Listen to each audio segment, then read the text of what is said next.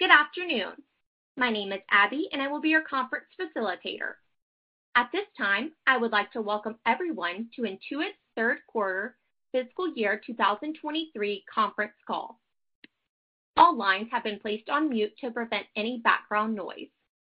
After the speaker's remarks, there will be a question and answer period. If you would like to ask a question during this time, simply press star, then the number 1 on your telephone keypad. If you would like to withdraw your question, again, press star, then the number 1 on your telephone keypad. With that, I'll now turn the call over to Kim Watkins, Intuit's Vice President of Investor Relations. Ms. Watkins? Thanks, Abby. Good afternoon and welcome to Intuit's third quarter fiscal 2023 conference call. I'm here with Intuit CEO, Sasan Goodarzi, and Michelle Clatterbuck, our CFO. Before we start, I'd like to remind everyone that our remarks will include forward-looking statements. There are a number of factors that could cause Intuit's results to differ materially from our expectations. You can learn more about these risks in our press release we issued earlier this afternoon, our Form 10-K for fiscal 2022, and our other SEC filings. All of those documents are available on the Investor Relations page of Intuit's website at intuit.com. We assume no obligation to update any forward-looking statement. Some of the numbers in these remarks are presented on a non-GAAP basis. We've reconciled the comparable GAAP and non-GAAP numbers in today's press release. Unless otherwise noted, all growth rates refer to the current period versus the comparable prior year period, and the business metrics and associated growth rates refer to worldwide business metrics. A copy of our prepared remarks and supplemental financial information will be available on our website after this call ends. And with that, I'll turn the call over to Sasan. Great. Thank you, Kim, and thanks to all of you for joining us today.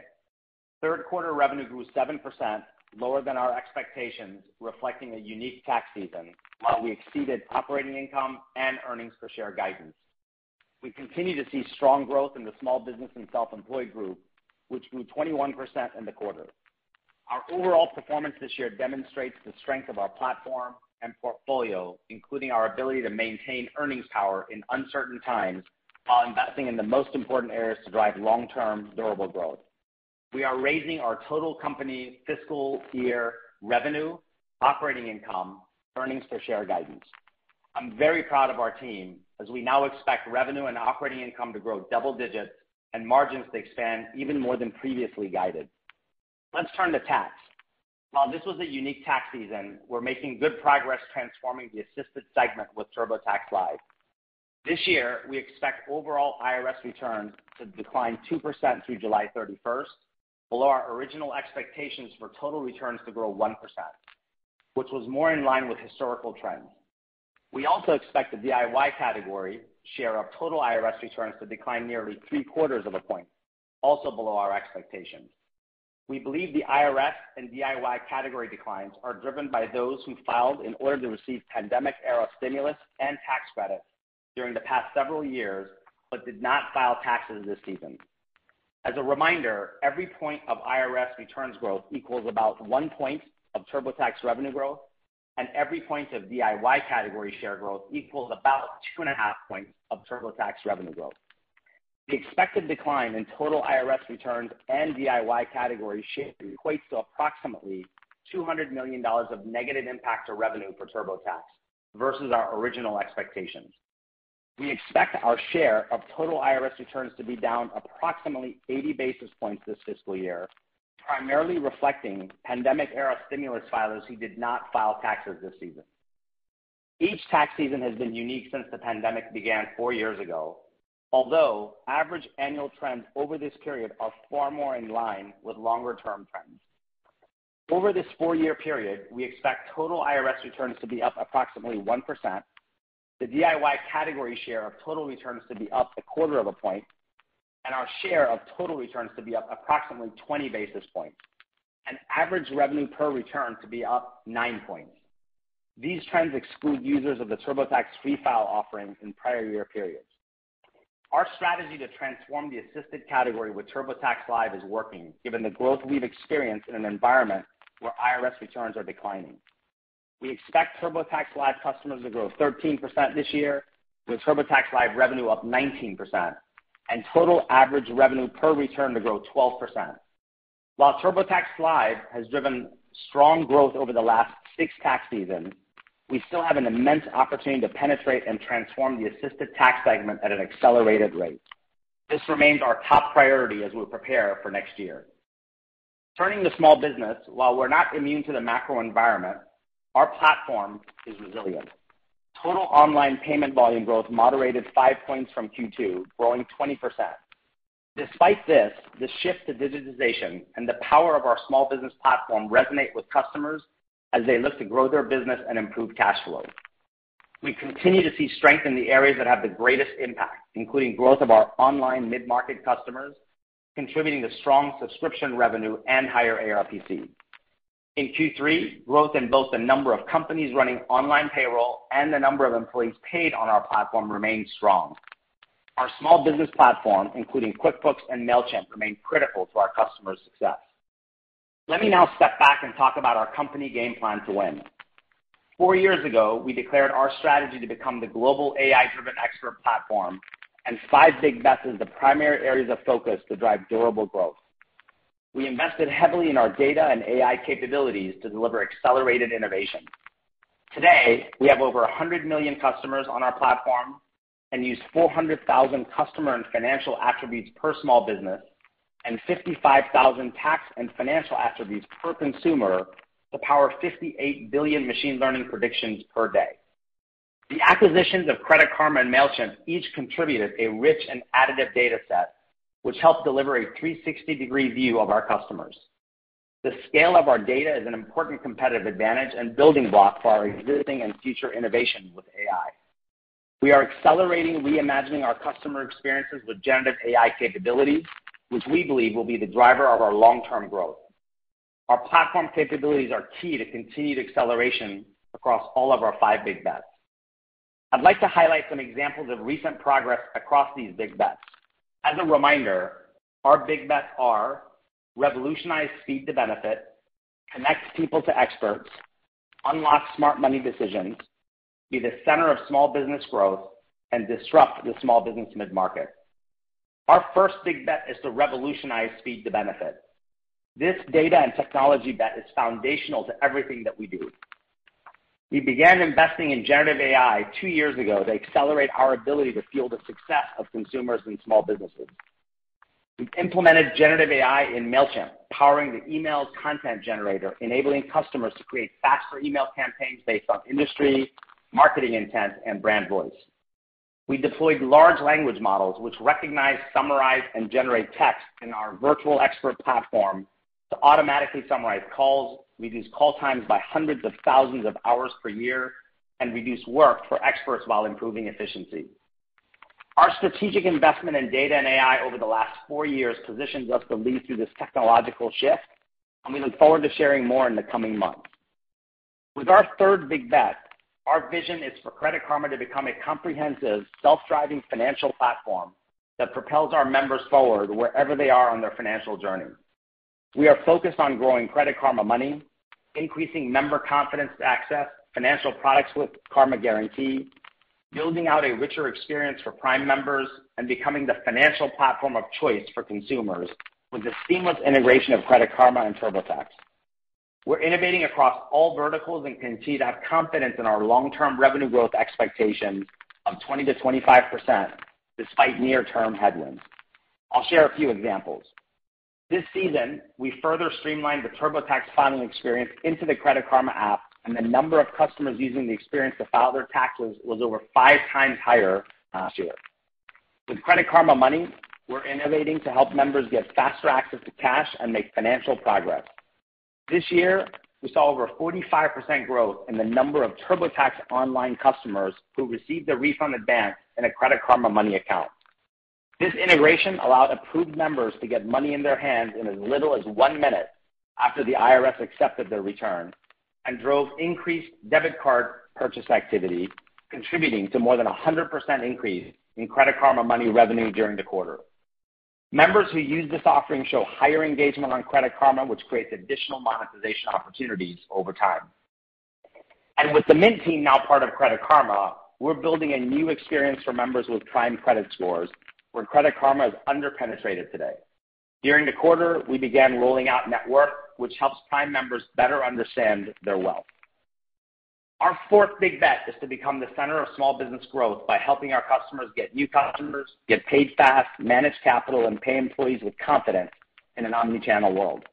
In payroll, our U.S. QBO payroll customers grew double digits this quarter, and the mix of online customers choosing our high-end offerings increased by over a point, driving higher ARPC. And in payments, we continue to innovate to drive digitization from creating an estimate to invoicing a customer to getting paid. Today, easier discovery, auto-enabled payments, instant deposit, and get paid up front are all helping drive adoption of our payments offering, leading to 20% total online payments volume growth this quarter. We're making significant progress digitizing B2B payments to accelerate and automate transactions between small businesses and ultimately improve their cash flow. We see a tremendous opportunity as 70% of B2B transactions are still completed with checks. And following our launch of the QuickBooks Business Network to millions of our QBO customers in January, we're piloting our own native bill pay solution and launched the initial beta of this functionality in QuickBooks earlier this month. Turning to MailChimp, we're well on our way to becoming the source of truth for our customers to help them grow and run their business. We have 3 acceleration priorities with MailChimp. First, delivering on our vision of an end-to-end customer growth platform. Second, disrupting the mid-market by developing a full marketing automation, CRM, and e-commerce suite. And third, accelerating global growth with holistic go-to-market approach. This quarter, we made great progress against these priorities. We're continuing to see better paid conversion, improving retention versus last quarter, and stronger paid customer growth. This, along with higher revenue per customer, drove several points acceleration in revenue growth versus last quarter. Let me share some details around our progress. To help introduce new customers to MailChimp and drive customer growth over time, we introduced free trials similar to what we offer in QBO. In early testing, this is already driving higher paid conversion and a mix shift into our higher-end offerings. To drive stronger retention of mid-market customers, we continue to leverage our virtual expert platform to offer assisted onboarding with the goal of guiding these customers to more advanced features and increasing awareness and usage. This quarter, we saw more than 7-point increase in high-value customers going through this onboarding process versus last quarter, which we expect to help drive stronger retention over time. To drive accelerated global growth and execute our refreshed international strategy, we're translating the product into multiple languages. Early results indicate this translation work is driving increased activation and ultimately can drive revenue growth. And our fifth big bet is to disrupt the small business mid-market, representing a TAM of 1.7 million customers, of which 700,000 are already in our franchise today. Online mid-market customer growth remains strong, and we're driving ARPC expansion as we serve these mid-market customers across our full ecosystem of services. Wrapping up, with our durable AI-driven expert platform strategy, we're innovating at a high velocity, using the power of our platform, modern technology capabilities, data sets, and artificial intelligence to deliver new offerings at scale. This is helping us put more money in our customers' pockets, saving them time, and ensuring complete confidence in every financial decision they make. We're well positioned to power prosperity for the people and communities that we serve as we enter this next technological shift. Now let me hand it over to Michelle. Thanks, Sasan. For the third quarter of fiscal 2023, we delivered revenue of $6 billion, GAAP operating income of $2.8 billion versus $2.4 billion last year, non-GAAP operating income of $3.4 billion versus $2.9 billion last year, GAAP diluted earnings per share of $7.38 versus $6.28 a year ago, and non-GAAP diluted earnings per share of $8.92 versus $7.65 last year. Turning to the business segments, Consumer Group revenue of $3.3 billion grew 3% in Q3. There are 4 primary drivers of our consumer business. This data reflects our expectations through July 31st, 2023 versus the prior year through July 31st, 2022. The first is the total number of returns filed with the IRS. We expect total returns to decline 2% this year. This is below our original expectations of up 1%, as overall industry growth continues to reflect the multi-year impact from the pandemic. The second is the percentage of those returns filed using do-it-yourself software. We expect the DIY category of total IRS returns to be down nearly 0.75 of a point by the end of the fiscal year, below our original expectations. The third is our share. We expect our share of total IRS returns to decline by approximately 80 basis points this fiscal year, primarily reflecting pandemic-era stimulus filers who did not file this season. As a result of these same industry dynamics, we expect our retention to decline this year. The fourth is average revenue per return, which we expect to increase 12% this year, as we expect TurboTax Live customers to grow 13%, with TurboTax Live revenue up 19%. Historically, each point of total IRS returns growth corresponds to approximately a point of revenue growth for the consumer group, and each point of DIY category share growth corresponds to approximately 2.5 points of revenue growth for the consumer group. Using these historical sensitivities, the expected decline in total IRS returns and DIY category share equates to an approximate $200 million negative impact to revenue for the consumer group versus our original expectations. As a result of this expected decline in IRS returns, we anticipate total customers to decline 5% this year. We expect TurboTax Online paying customers to decline 1% this year, and a total of over 11 million customers who pay us nothing, down from 13 million last year. We now expect full-year consumer group revenue growth of 5 to 6% versus our prior guidance of 9 to 10%, reflecting the expected declines in IRS returns and DIY category share I mentioned earlier. Looking back over the last 4 years, including our updated guidance for this fiscal year, we expect our revenue to have grown over 10% on average annually, in line with our long-term expectations. We continue to anticipate consumer group revenue growth of 8 to 12% long-term. Turning to the Pro Tax Group, revenue declined 5% in Q3. For the full year, we now expect Pro Tax revenue growth of 2 to 3%. In the Small Business and Self-Employed Group, revenue grew 21% during the quarter, and online ecosystem revenue grew 23%. With the goal of being the source of truth for small businesses, our strategic focus within the Small Business and Self-Employed Group is threefold: grow the core, connect the ecosystem, and expand globally. First, we continue to focus on growing the core. QuickBooks Online accounting revenue grew 25% in Q3, driven mainly by customer growth, higher effective prices, and mix shift. Second, we continue to focus on connecting the ecosystem. Online services revenue, which includes MailChimp, payroll, payments, capital, and time tracking, grew 21% in Q3. MailChimp revenue growth in the quarter accelerated several points from low teens growth last quarter.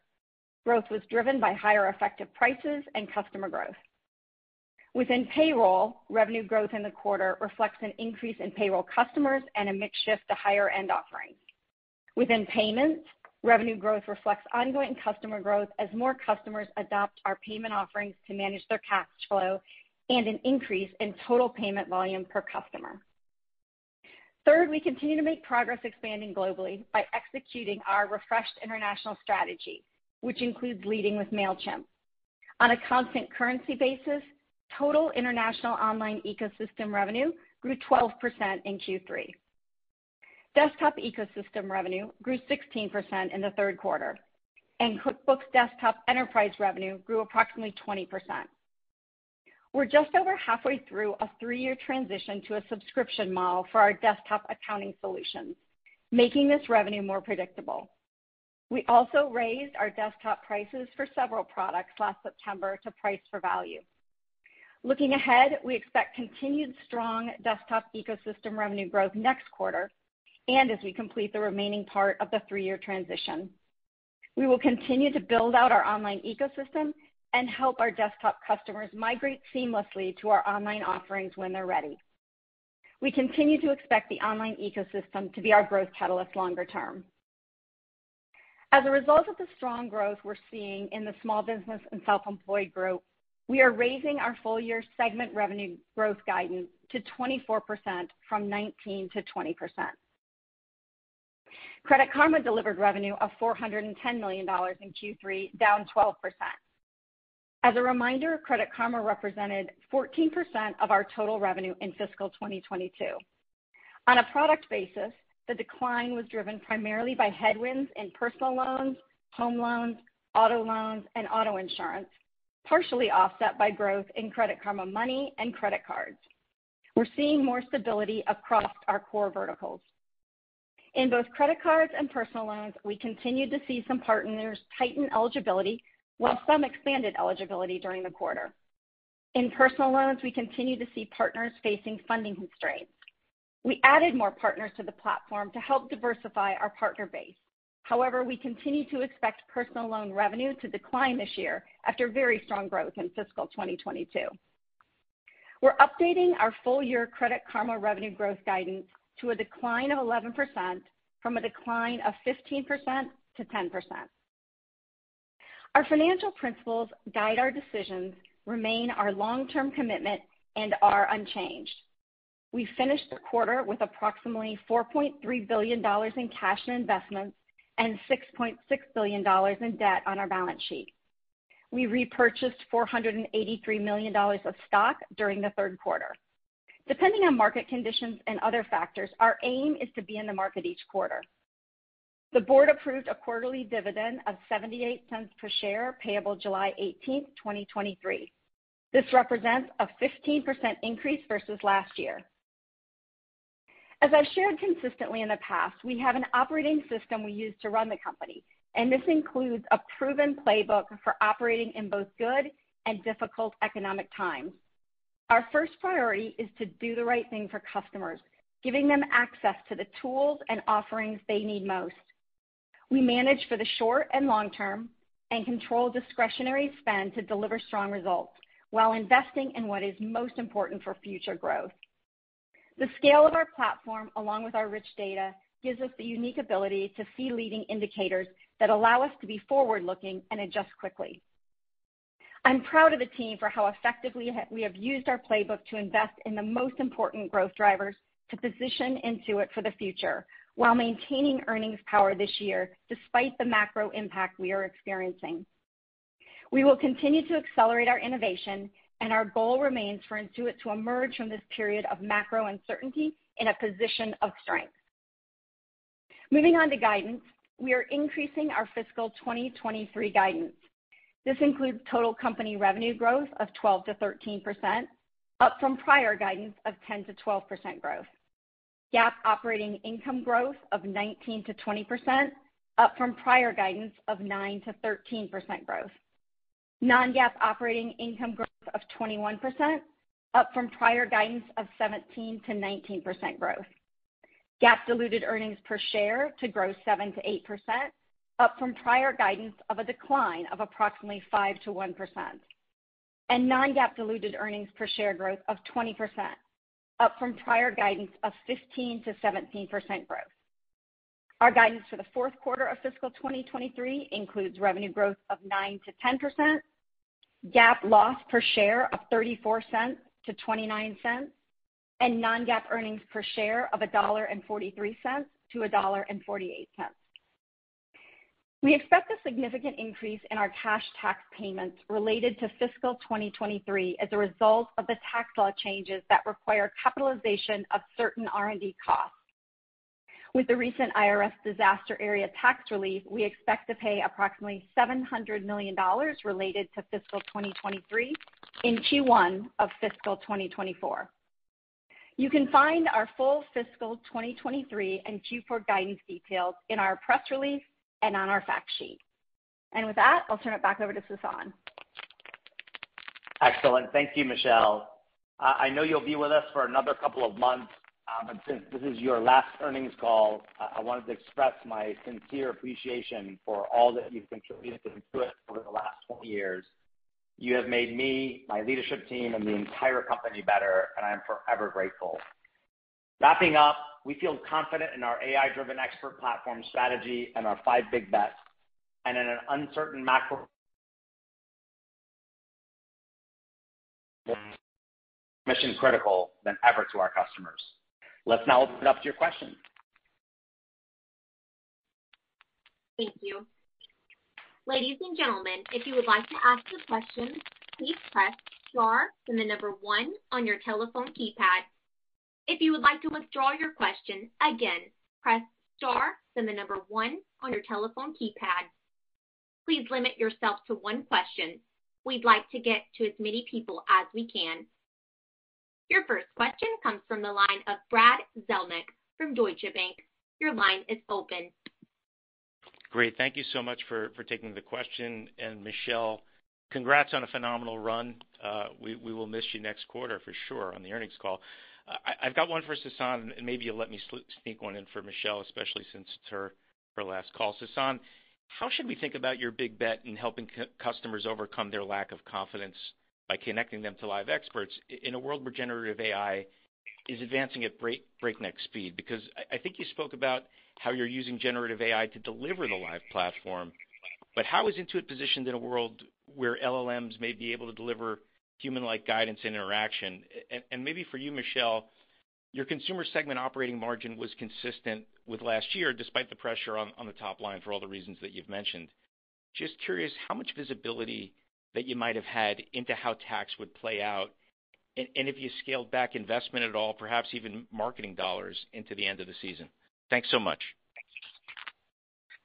Great, Brad. Thank you so much for your question. And I heard that I fell off when I was reading the last part of the script. So if I have bad connection, I will switch phones and hop back to make sure I answer your question. But let me start with the question that you asked. First of all, I would take us back to what we declared 4 years ago. As you know, I've been on the record 4+ years ago to say that I believe, and we believe as a company, that artificial intelligence is going to ignite global growth. And I believe that it's the biggest thing next to what we've experienced over time with electricity and the internet. It's that big and it's that critical of a platform of innovation, which is why data and AI have been core to our investments in the last 4+ years.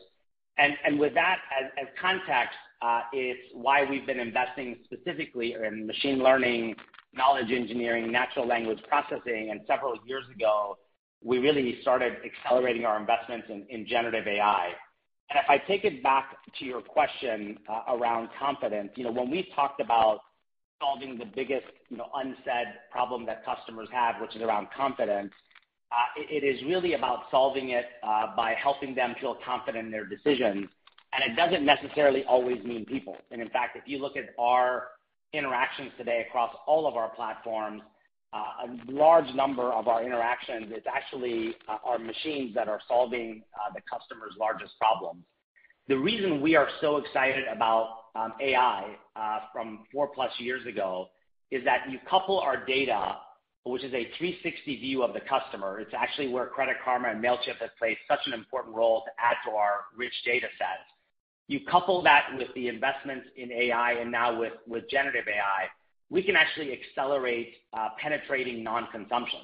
And this is across every customer that we serve, whether it's consumers, across Credit Karma, whether it's tax, whether it's small business. We have an incredible opportunity to accelerate making things more easier, more digestible, and more confident inspiring for our customers. And in fact, it's generative AI that gives us the ability to do things that we could never imagine possible because of the data that we have. So for us, we saw this as an accelerant several years ago. It's why we accelerated our investments, and it's why we're so excited about the future, because of the large language models coupled with AI, coupled with machine learning and the investments that we've made. We believe that we can actually accelerate our innovation as we look ahead. And hopefully I was loud and clear. Yes, that was good. And Brad, first of all, thank you for the kind words. Your question around our ability to maintain the earnings power within CG really is a focus for us at the whole company, and it started last year when we were going through our 3 and 1 year planning process. we assumed that there would be economic uncertainty this year. And so as we were going through the process, we made sure that we had funded those things that were most important to delivering for customers and being able to drive our revenue growth. And then we made lists of the levers that we had that we could pull as we went throughout the year to be able to maintain our earnings power. And those are some of the discretionary things we had, which were, whether it's travel or advertising or, moderating hiring. And so, our lower tax units also this year did result in lower expenses for that segment, specifically in customer success. But really, it's about us looking at maintaining not CG margins, but really at the company level. And it started last year in planning.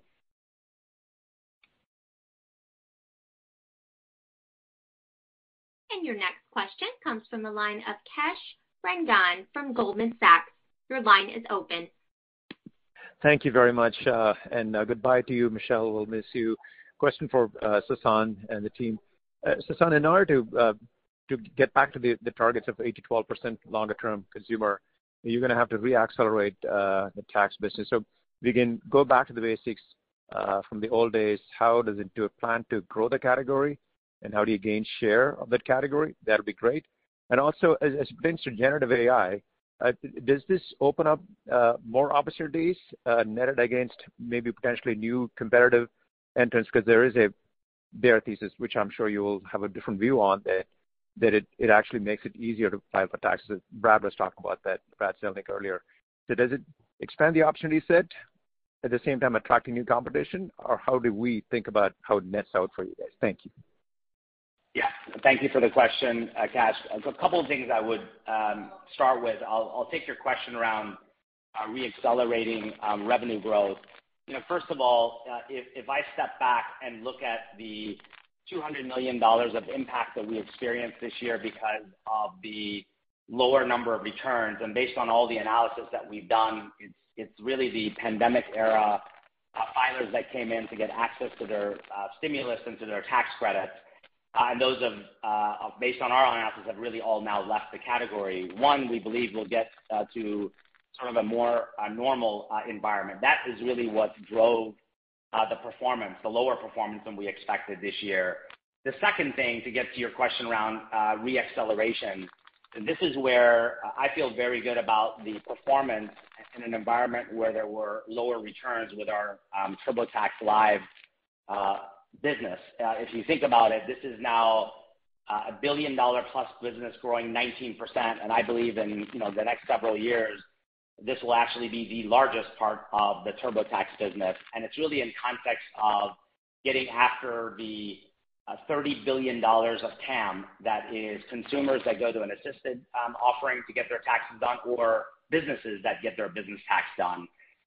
And we believe, based on what we learned this year with our full service offering, that we have an enormous chance to be able to really penetrate at a much more accelerated rate as we look ahead. And therefore, very confident in not only our performance this year, if you exclude the lower number of returns, but also the green shoots that we saw going into next year, inclusive of the fact that we had 5x the growth in the Credit Karma platform. And we learned a number of things that we're going to double down on going into next year. And let me couple that with your second question around AI. Listen, I would say we were the ones 4+ years ago that said, and we're on the record, that we believe that AI will absolutely be disruptive. And it's why we made investments in data. Because AI, particularly generative AI, is really meaningless without data. And so with the investments that we've made in having a 360 view of data for consumers and small businesses, we actually see it as an incredible accelerant. And I'll just remind us of, we often talk about we have a $300 billion TAM with 5% penetration. And most of our customers use Excel, Google Sheets, shoeboxes, whether it's a small business or a consumer, to manage their life, to manage their business, or they go have a bookkeeper help them run their business. And the reason it's 5%, because it all comes down to confidence. So we actually see our investments in the last 4+ years in data and AI with what we are now investing in with generative AI. we, for us, think it's an acceleration because we have incredible scale. We have data scale, AI scale, customer scale, and we have sort of rich data sets that is really undisputed, which means we can do things for customers that is hard for anybody else to do. So we actually see it as an accelerant, and we're excited about the possibilities given the proof points that we've seen and given the investments that we are currently making. So that's the way we think about it. Your next question comes from the line of Kirk Materne from Evercore ISI. Your line is open. Yes. Congrats, Sasan. Thanks for taking the question. And Michelle, good luck on your next endeavor. I guess, Sasan, can you just talk about the state of the small business? There's a lot of debate on that right now. Obviously, you all had a nice quarter in SBSE. Can you just talk about what you're seeing there in terms of the different verticals you play in, and frankly, the ability for you all to upsell some of your offerings like payroll payments? Thanks. Yeah, sure. Let me, Kirk, frame my answer in two dimensions. One, what we see across all small businesses on our platform and off of our platform. There's a couple of things that we see. One is there is an impact to small businesses' revenue. They're still growing. It depends on the sector, but in aggregate, what we see is that they are still growing. But they also, depending on the sector they serve, they have profit pressure. So if they're in real estate or if they're in lending, they certainly have more profit pressure than those that don't serve those sectors. We also see that customers, we put them in the bucket of the older, more tenured customers. 70% of those customers actually have more cash reserves than they did pre-pandemic. It's more the younger, newer businesses that have started since the pandemic that generally they have less cash reserves than they did.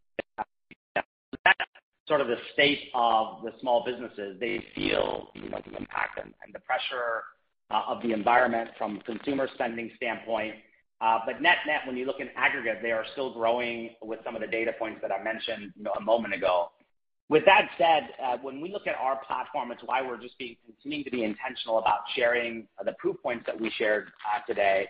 Our platform is not immune, but we are resilient. And so when you look at some of the data points that we shared, our payments, our total payments, online payments volume is 20%, which is actually quite healthy, but it's down 5 points. At the same time, when you look at our overall performance across MailChimp and QuickBooks, we actually are seeing strength in serving our mid-market customers and continuing to serve our customers that have been on the platform for a long time. The proof points that I shared was our customer growth in mid-market is strong. We're growing payroll, U.S. payroll, double digits, and we're actually seeing a migration to our higher-end payroll offerings. The net, we are not immune, but we are resilient, and we feel really good about the sustained growth that we've delivered and the trajectory of the KPIs that we see as we look into next year. Your next question comes from the line of Keith Weiss from Morgan Stanley. Your line is open. Excellent. Thank you for taking the question, guys. And Michelle, it's been great working with you over the years. So congratulations on all the great work that you've done. Sasan, a question for you on just tax and kind of how it unfolded throughout the season. This season, I understand sort of overall filings down because of less people kind of getting the refunds, right? I understand DIY is probably a bigger component of it. I don't quite understand why TurboTax loses share in that dynamic. Like, what's the mechanism by which you guys get hit harder than others and therefore kind of lose share? That's question number one. And question number two, there has been some concern about an extended tax season and the ability for approximately 10% of filers to be able to file at a later date that pushes out of your fiscal year. You didn't mention that. Was there any significant impact from that side of the equation that some of this tax strength might just push into next fiscal year? Yeah, sure, Keith. Great question. Let me start with your share question. First and foremost, the majority of, in fact, we would say close to all of those that came into the category of taxes to get access to their stimulus dollars and to their tax credits that were not tax filers before, almost all of them came into the do-it-yourself category because it was so much easier and faster to get access to, in essence, all their credits. And those are the filers that we see that have left the do-it-yourself category. The reason our share is down is actually pure math. We're the largest share player in the do-it-yourself category, and we got the largest share of those folks that actually came in during the pandemic era. And when they left the category, just by pure math and the cohort of customers that we review in our retention, what we in essence see is those cohort of customers that came in that did not file taxes before to get access to credits are the ones that left, which is actually what gives us confidence when we look at our key retention cohorts looking ahead, but also our TurboTax Live performance that we talked about earlier. So that's how the share plays out. It's pure math. We got the majority of them, and when they left the category, they left TurboTax. In terms of extensions, yes, there's dollars attached to it, Keith, but in context of a $14 billion company, it's really, we don't consider it material, so that's why Michelle and I didn't really spend much time talking about it.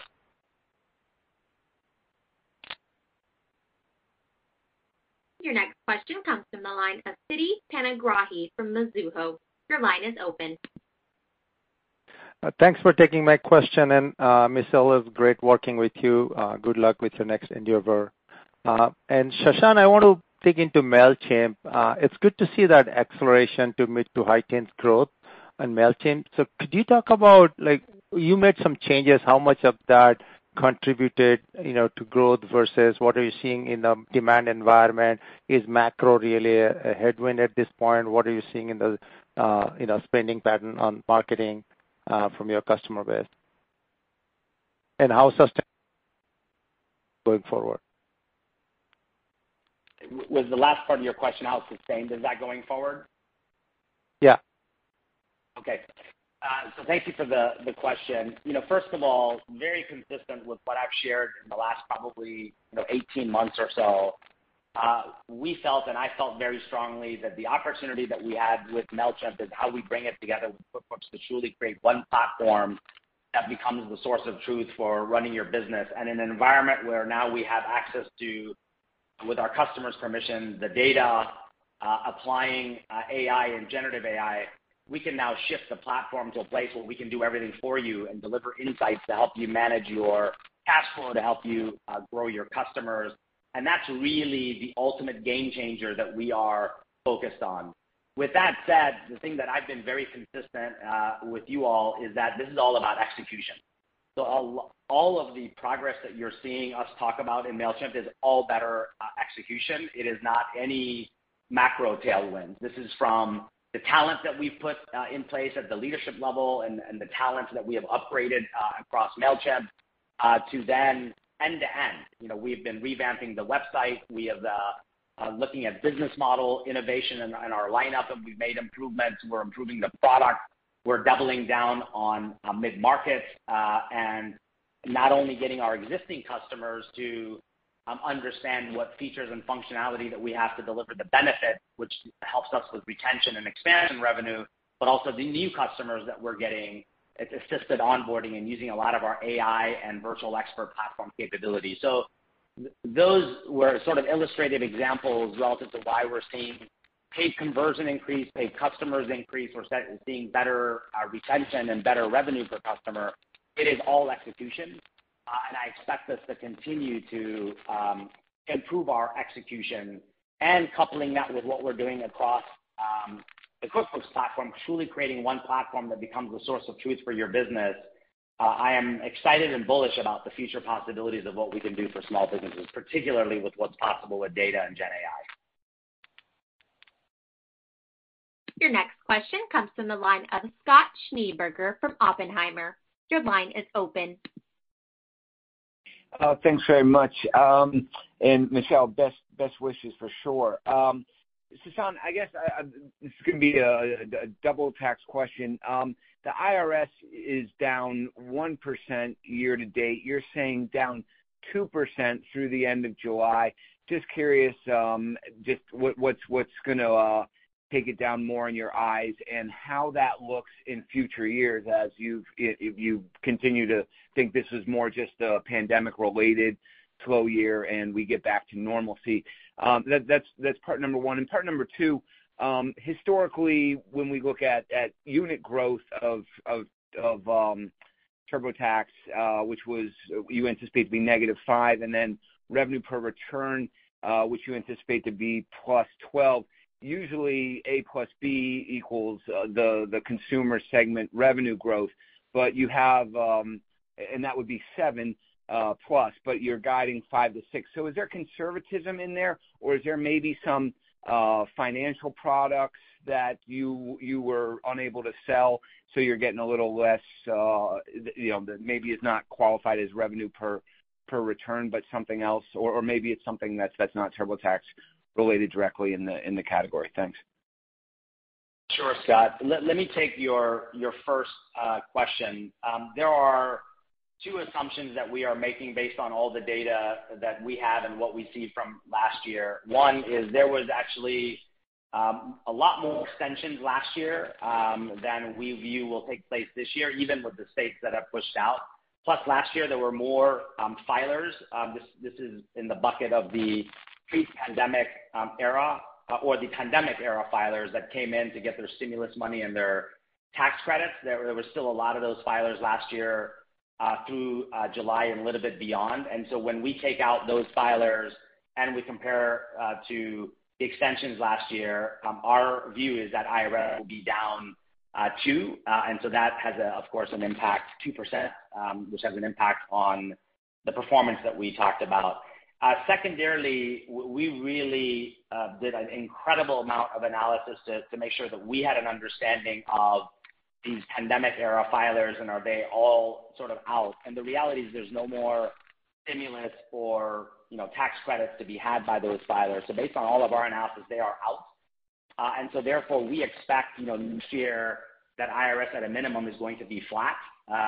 And of course, when we guide, we'll share with you what we've assumed in our guidance in August. But we would assume at a minimum it'll be flat, maybe even up, but at a minimum flat based on the reasons that I just mentioned. So that's the first part of your question. The second part of your question is a really good one, and I'll get to the specifics in a moment. I think this sort of reiterates, even in an environment where IRS returns went down, our future is TurboTax Live, and our future is the growth of what we can do with our live platform, especially with the data and AI capabilities that we have to really disrupt the assisted segment. And our real compass going forward is going to be the growth of our TurboTax Live platform, both in terms of customer growth and revenue growth. And I may just ask Michelle to weigh in on this, but this sort of comes down to just pure math in terms of when we look at our units and we look at what folks paid for it, it sort of adds up to the 12 points being up in ARPC. It's really nothing beyond that. But let me just ask Michelle. Michelle, would you weigh in on that point at all beyond what I just shared?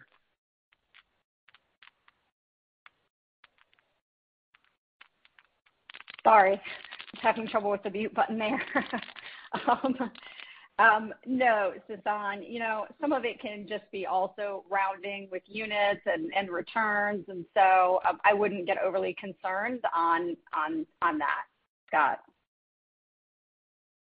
Got it. So the headline is the 12 points in ARPC growth is sort of very tangible relative to the units that we got. Yes, you got the 12 points of ARPC, and then as you said, Scott, we expect the units to be down 5%. So.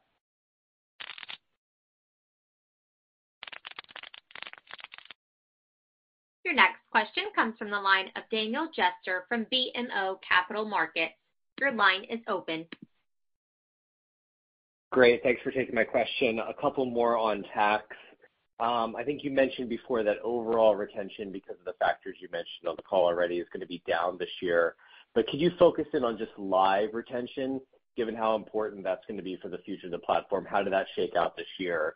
And if you could share in terms of live customer growth, are you getting more from takeaways from competitors, or is this DIY customers trading up to live? Any color you could provide there would be helpful. Thank you. Yeah, sure, Daniel. First of all, yes, you're right in what you heard us say earlier, which is we would expect retention to be, down a point plus, and we'll talk about it, of course, more at Investor Day, and it's really because of these pandemic-era filers that came in and have now left the category. Overall, we like the mix of what we've seen across our live platform, and we'll share, again, more of the specifics as we get into Investor Day, but our retention and sort of existing customers coming back, we felt very good about what we expected and what we saw. I would say the second thing is it's a mix. It's a mix of both those that did taxes themselves the prior year that ultimately chose to upgrade to a sort of a live platform because something changed in their life, inclusive of getting customers that were prior year assisted method. And remember, our competition is those that go to mom and pop shops. It's the 88 million folks where the majority of them will ultimately go to a local mom and pop shop to get their taxes done, and that's where we get a lot of the switchers also from those mom and pop shops. So we have a good mix of retention, those that did taxes themselves last year and chose to use the live platform because of a confidence question or concern, and then getting those that were prior assisted. And that's a mix we like, and that's a mix we believe will continue. Now, it'll be different as we take full service to even further scale, because we'll believe we'll accelerate full service penetration at a much higher rate than even today. So that's the way how do you think about it?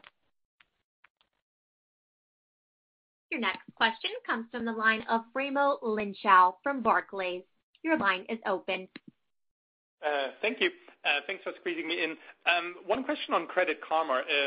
You kind of raised the guidance there, and that came after a quarter where we had a lot of turmoil in the financial services industry with the regional banks, et cetera. Can you talk a little bit about what you saw this quarter in terms of the extra headwinds that obviously played out there, but you're actually doing better than what you had guided for previously? Thank you. We're actually continuing to see strength based on our innovation in a couple of areas. One is in cards, and in some parts driven by our Karma Guarantee, which is really unique to Credit Karma, where the certainty is very high for a member to get approved for what they are looking for because of the data and AI capabilities that we have. The second is Credit Karma Money, and this is where, as I always have shared, we are building a consumer platform to be the destination for consumers with the integrations that we're doing with TurboTax and Credit Karma. And in essence, we saw a 45% increase in the number of TurboTax customers that chose to put their money on a Credit Karma Money account. And not only do we make some revenue from that, but over time, based on the higher frequency of engagement, we can ultimately monetize even further, which were not in the numbers that I just mentioned. So really, it's across our innovation across cards and Credit Karma Money. That's why we saw the performance that we saw in the quarter. And then with one quarter left in the year, we, of course, have confidence to improve the guidance that we provided to what Michelle shared earlier. Your next question comes from the line of Jackson Ader from MoffettNathanson. Your line is open.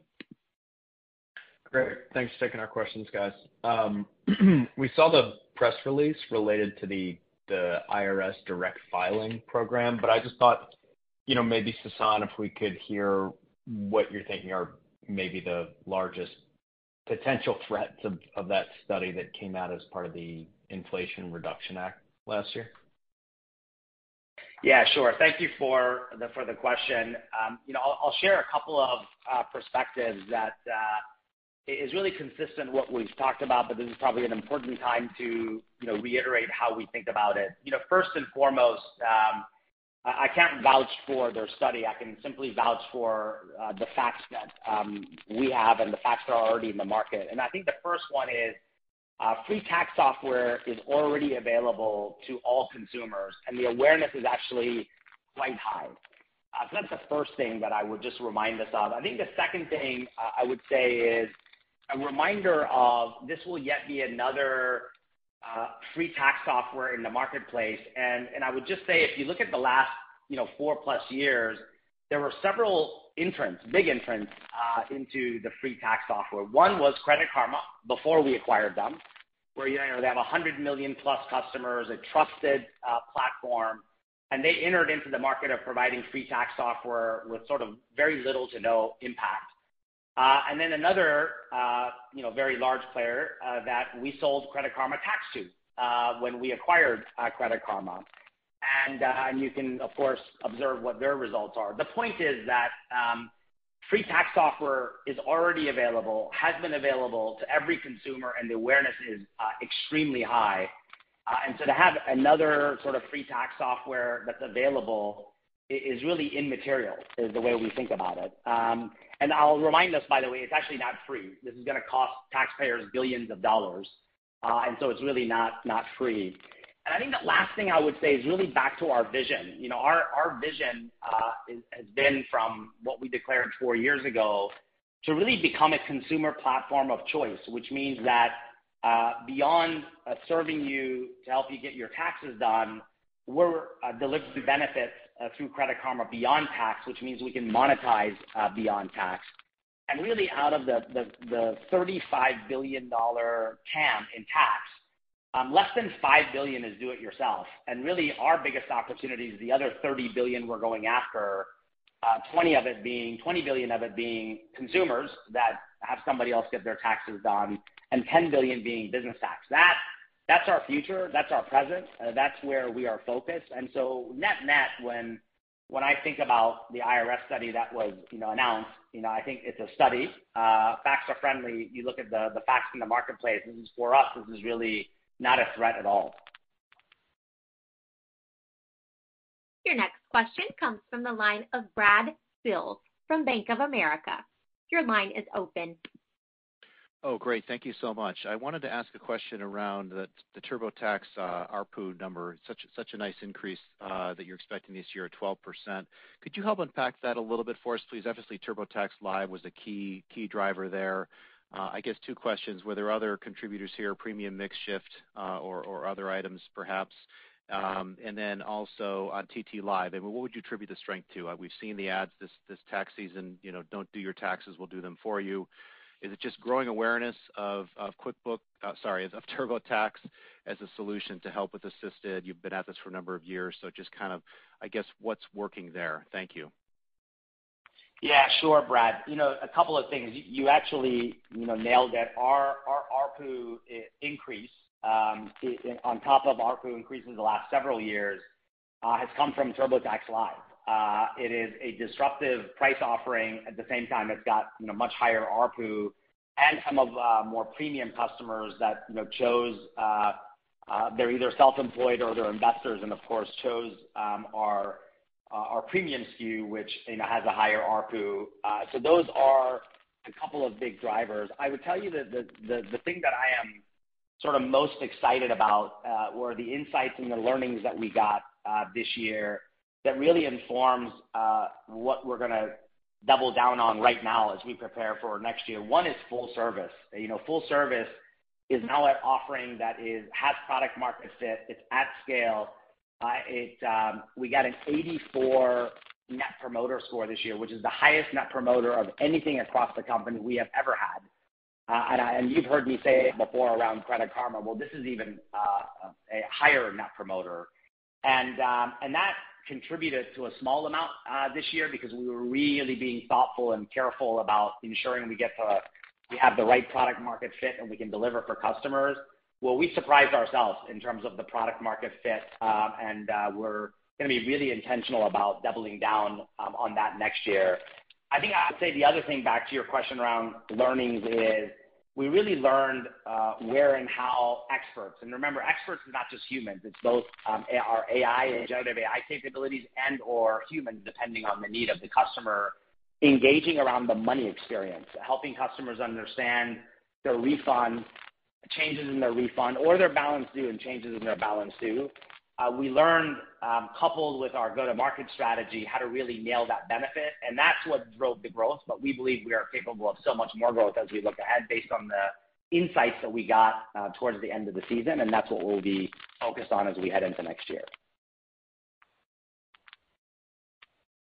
That's all the time we have today for questions, and this concludes our question and answer session. Would you like to close with any additional remarks?